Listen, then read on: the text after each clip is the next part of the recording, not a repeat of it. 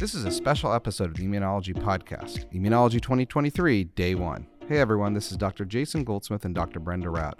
Welcome back to the Immunology Podcast, where we have conversations with immunologists. As you all know, today launched the start of the Immunology 2023 conference, an annual meeting of the American Association of Immunologists here in Washington, D.C., and Brenda, myself, and the Immunology Podcast team are all attending. Drop by the Immunology Podcast booth in the exhibit hall to play some games, win a prize, and find out how you could be featured on an episode of the podcast. Today and every day throughout the meeting, we'll be releasing special episodes discussing our favorite sessions of the previous day. So if you weren't able to attend, we've got you covered. We're going to kick off things in just a moment.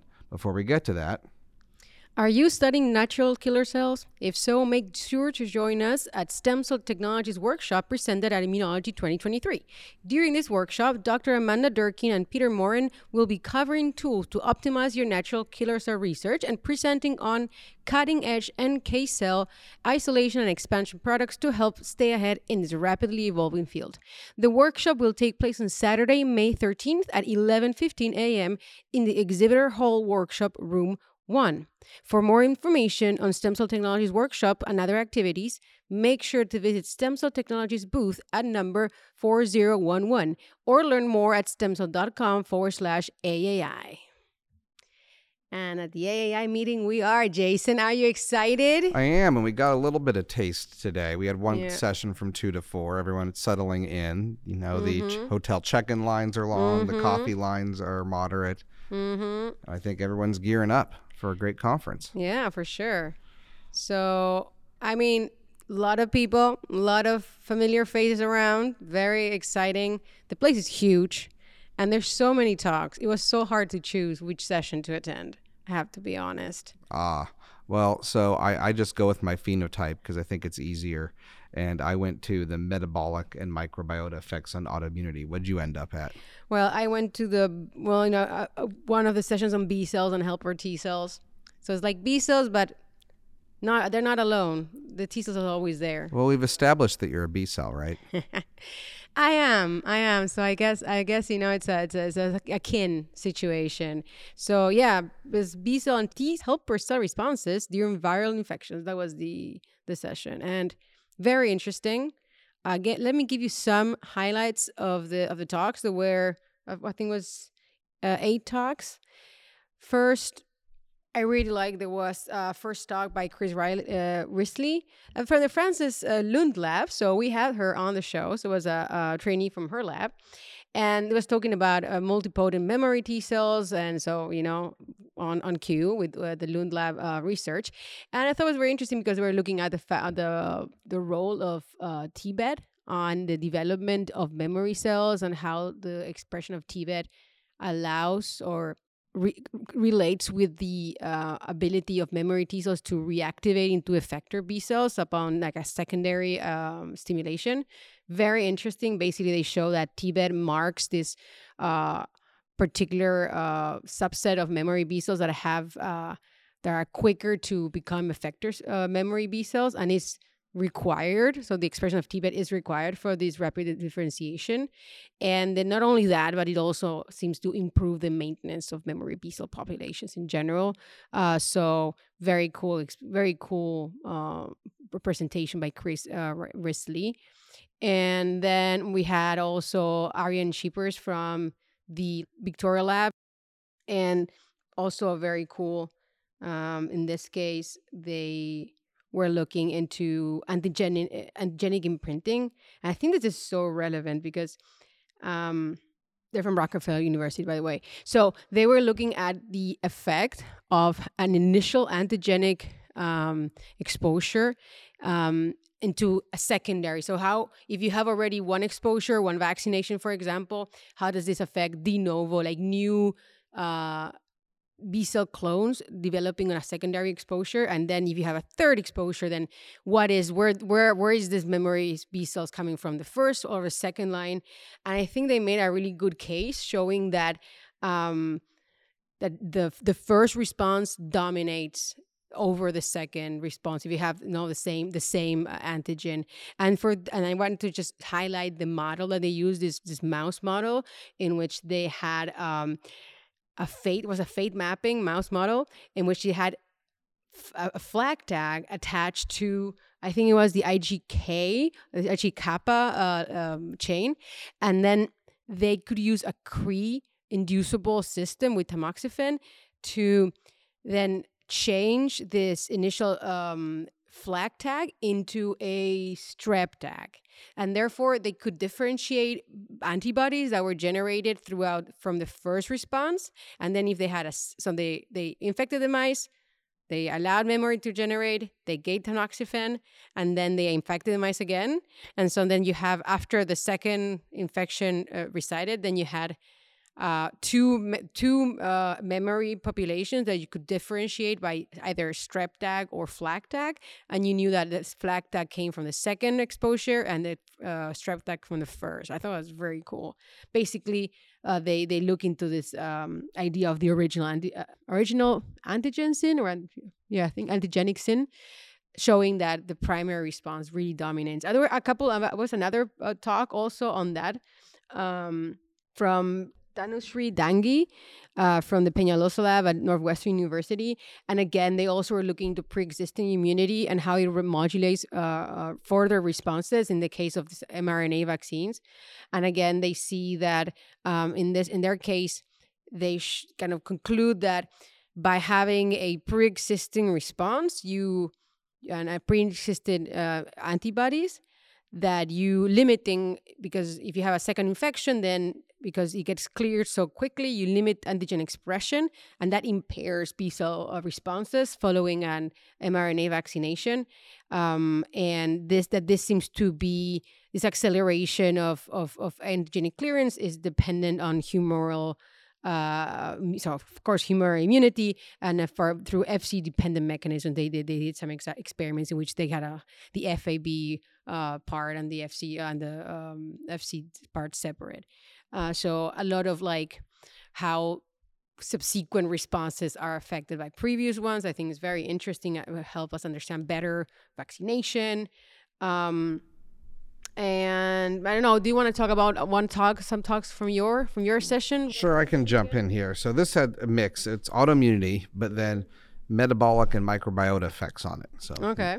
So I'll start with the metabolic, and then you can jump back in. So a bunch of talks trying to break this off. When one talk was about microRNA 21 and B cell autoreactivity. It was from Kristen Bricker. I could not get all the PI's names in here. We had 15 talks in the 2-hour session. It's just 8. Come on. And more for mine. Really? Yeah. And it was 10-minute talks. They had less than 10 minutes. And, really? And they barely 10, and they went crazy, and I couldn't get, they passed the title slide faster than I could record everything, and that's not in the app. So I have the authors' names and the abstract names, but I couldn't get everything. Okay. Some furious typing here. All right, so they have a TLR7 duplication autoimmune spontaneous mouse model, and they show that this loss of this mRNA 21 leads to reduced germinal center responses and reduced CBRL expression with less cytokines. And so they show that this is indeed a CBRL dependent system. So long story short, in the first paper, TLR7 dominated autoimmunity, which exists in people as well, is driven in part through MIR21, and that is through CBRL.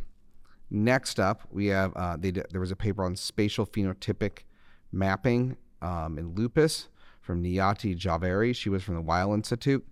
It was hard to follow because I think a lot of stuff they were sharing was proprietary, but basically they were doing this complex staining of tissues with spatial immunophenotyping.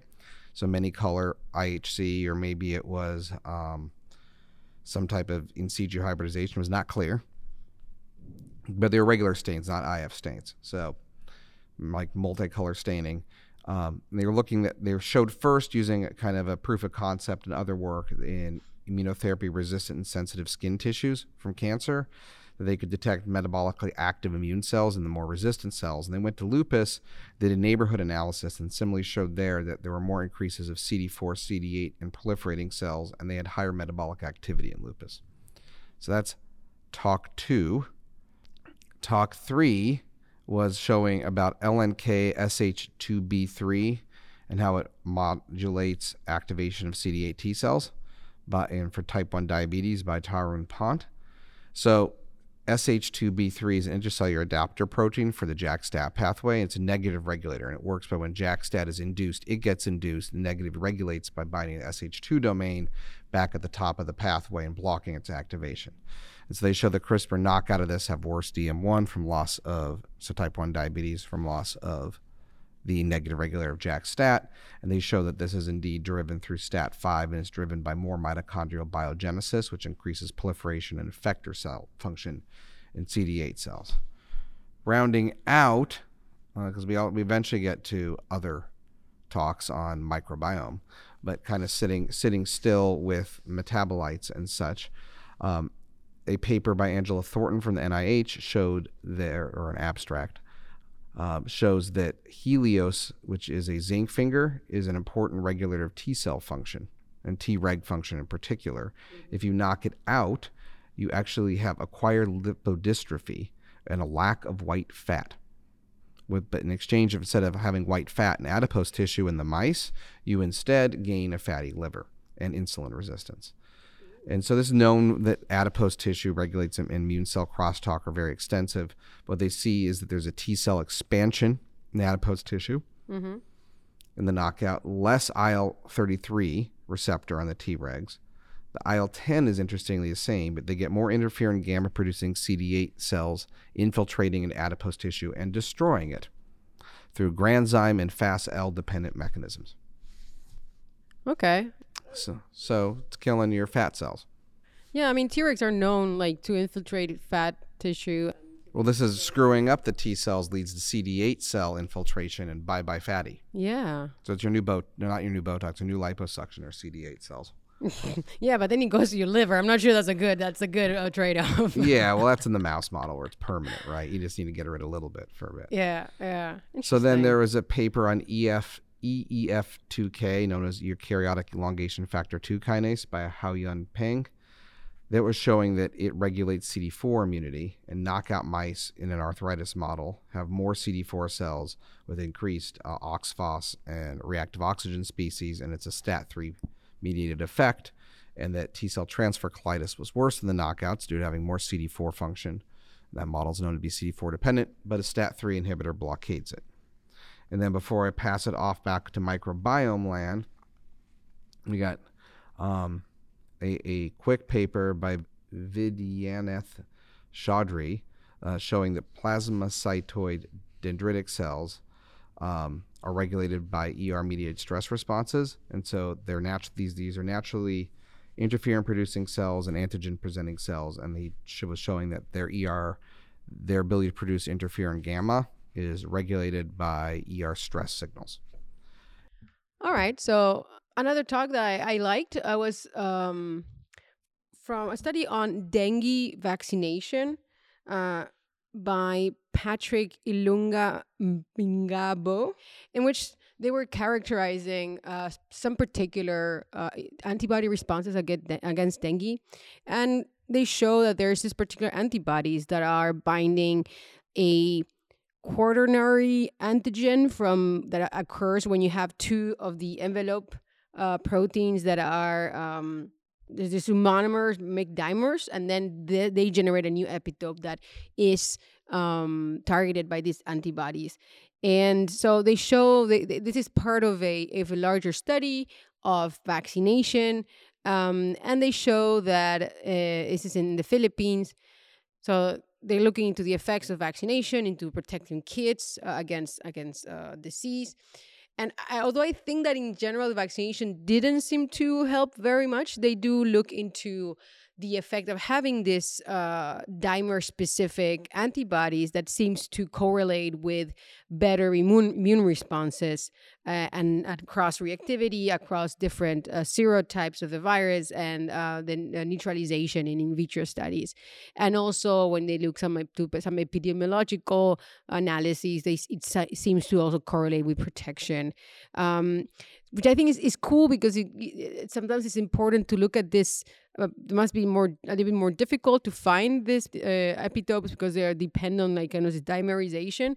But it does look that it's a good target for finding protective antibodies. I mean, we know dengue is quite a difficult disease to vaccinate against. It has been evading most of vaccination efforts so far, and this vaccine also seemed to be similar. So Patrick Mpingabo from the NID at the NIH.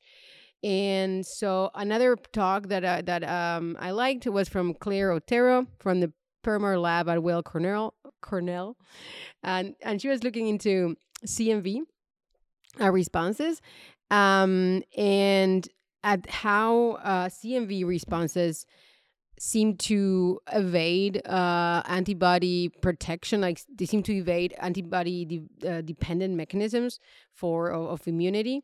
So she kind of looked into, they had these rhesus monkeys models, and they find that, so there's two proteins from human CMV that are binding to IgGs, and they prevent FC receptor a function. And they find, so this is in the human situation, and then they find that they can find in a rhesus specific virus. So they have rhesus monkeys models. So these viruses, they can also find homologs that also prevent FC receptor binding, and they show that they can interfere with the FC gamma receptor activation, and that deleting these receptors from the CMV virus can attenuate viremia in this rhesus animal models. And so this really seems to depend on the CD4 orchestrated B cell response in a way. And this is, I guess, is very important, especially in the case of people with AIDS that are known to be susceptible to CMV infections. And basically, they see that these receptors are important in the viral evasion of FC-mediated effector immune responses. So they might be targets for therapy against CMV. And I think also the case of Mirella Cucca from the Vita Salute San Raffaele University in Milan. And she also was looking to CMV, and particularly in the balance between Th1 and T follicular helper differentiation in the case of CMV infection. Because again, when you're looking into antibody responses, you see that there's some kind of deficit in antibody responses against CMV. And she kind of shows that there is, this it was in a LCMV model, so on a murine models, they show that there is a suppression. So if you have a CD4 upon LCMV infection, you have CD4 responses that are initiated, and the acquisition of a Th1 profile upon infection by CD4 cells seems to be directly inhibiting the development of T follicular helper cells. And this has a negative effect on the antibody response. And this is mediated by interferon gamma, produced mostly by the interferon gamma produced by the CD4 cells in contrast to other sources of interferon gamma. So that seemed to be the CD4 cells, and that this kind of CD4 derived interferon gamma seems to be key for the suppression of T follicular helper development. And again, so this has negative effects on antibody responses. Can we use that? Can we target that? I guess that is the future of this particular research. So very interesting talks. I really like them. What else? What else do you bring to the table today? I bring bugs. all them bugs in your gut. All them bugs in the gut. All right. So we got intestinal lamina propria stromal cells. Function as a target of androgen and microbiome metabolites for the prevention of lupus by Jing Ma. So essentially, in lupus models, they noticed that women were more susceptible, or female mice were more susceptible than male mice. But if you castrated the males, they were the same as the females. Mm-hmm. And so they linked this through some work to low CD103 expression with there's low androgen levels. And then they showed it wasn't a direct effect, but it was lamina propria cells with high levels of androgen receptors. And then through microbiome transfer studies from male mice to female or castrated male, they found it was a metabolite of the microbiome called phytanic acid which led to increased retinolic acid synthesis, driven by higher Bacteroides and lower Clostridium and all Stipes genuses, right? All the And genuses. all the genuses belong to us. But it was due to these microbial metabolites acting on the lamina propria cells, which then have a downstream effect on CD103 DCs. All right. Okay. Next up on things the microbiome does, estrogen receptors are important in EAE, from Stephanie R. Peterson. So isoflavone metabolites, so plant flavone metabolites, are a important driver in MS or regulator MS. So MS patients have gut dysbiosis with altered phytoestrogen metabolism. This group has previously shown that Equal, which is produced by bacteria, is protective in EAE. And here they've shown that estrogen alpha receptor, or receptor alpha, is upregulated in the colon of isoflavone-fed mice, and that CD8 T cells are required for isoflavone protection in EAE. Knockouts of CD8 knockouts have worse EAE. That's autoimmune encephalitis. So basically a murine model of MS. And there's more of this receptor on the CD8 cells. But here's the cool thing. These CD8 estrogen receptor T cells, so CD8 T cells with estrogen receptors on them, don't behave like normal CD8 T cells. They have lower levels of interferon gamma, IL-10, and other cytokines that you associate with CD8 cells, and they don't know what they're doing yet. And so there's more to be done here. All right. Open questions? Ooh, yeah, some open questions. People were very excited about that talk. And then human gut commensal support development of ocular autoimmunity and retina-specific T-cell receptor transgenic mice by Amy Zhang. This is near and dear to my heart. Uveitis is an autoimmune condition against the eyes. It's something that people with inflammatory bowel disease like myself are predisposed to. The blood-retinal barrier is known only to allow activated T cells in, and yet these autoreactive T cells, which have already been established, are attacking the eye. So where are the T cells getting their homing signals and becoming activated and having antigen recognition? And they show that in a spontaneous model of uveitis, that the human microbiome transferred into mouse can cause it from healthy people, and less frequently than SPF. And they're doing the T cell receptor epitope mapping now, but they show that less likely disease has more firmicutes, which are kind of the main thing that of the healthy bacteria you try to transfer in. So dysbiosis is generally associated with less firmicutes, including an IBD. So there we go. 4 bug papers, all back to back. Sorry, I'm calling them papers. That was 3 papers. But All right. abstracts, presentations. The other conference I came through, they call them papers regardless. So papers they are for me right now. Okay. Great first day. It's going to be tough tomorrow. So many talks. We're going to have to be more concise. But at least today we got to talk about all of them. That's true. And so this is the end of our first episode of the Immunology 2023 coverage here. Don't forget to follow us on Twitter at @ImmunoPodcast to find out what we're up to at the meeting. We are taking lots of selfies. And visit us at the Immunology Podcast booth on the exhibitor floor, where you can win a gift basket. Check back here again tomorrow for another episode recapping day 2 of the meeting. See you then.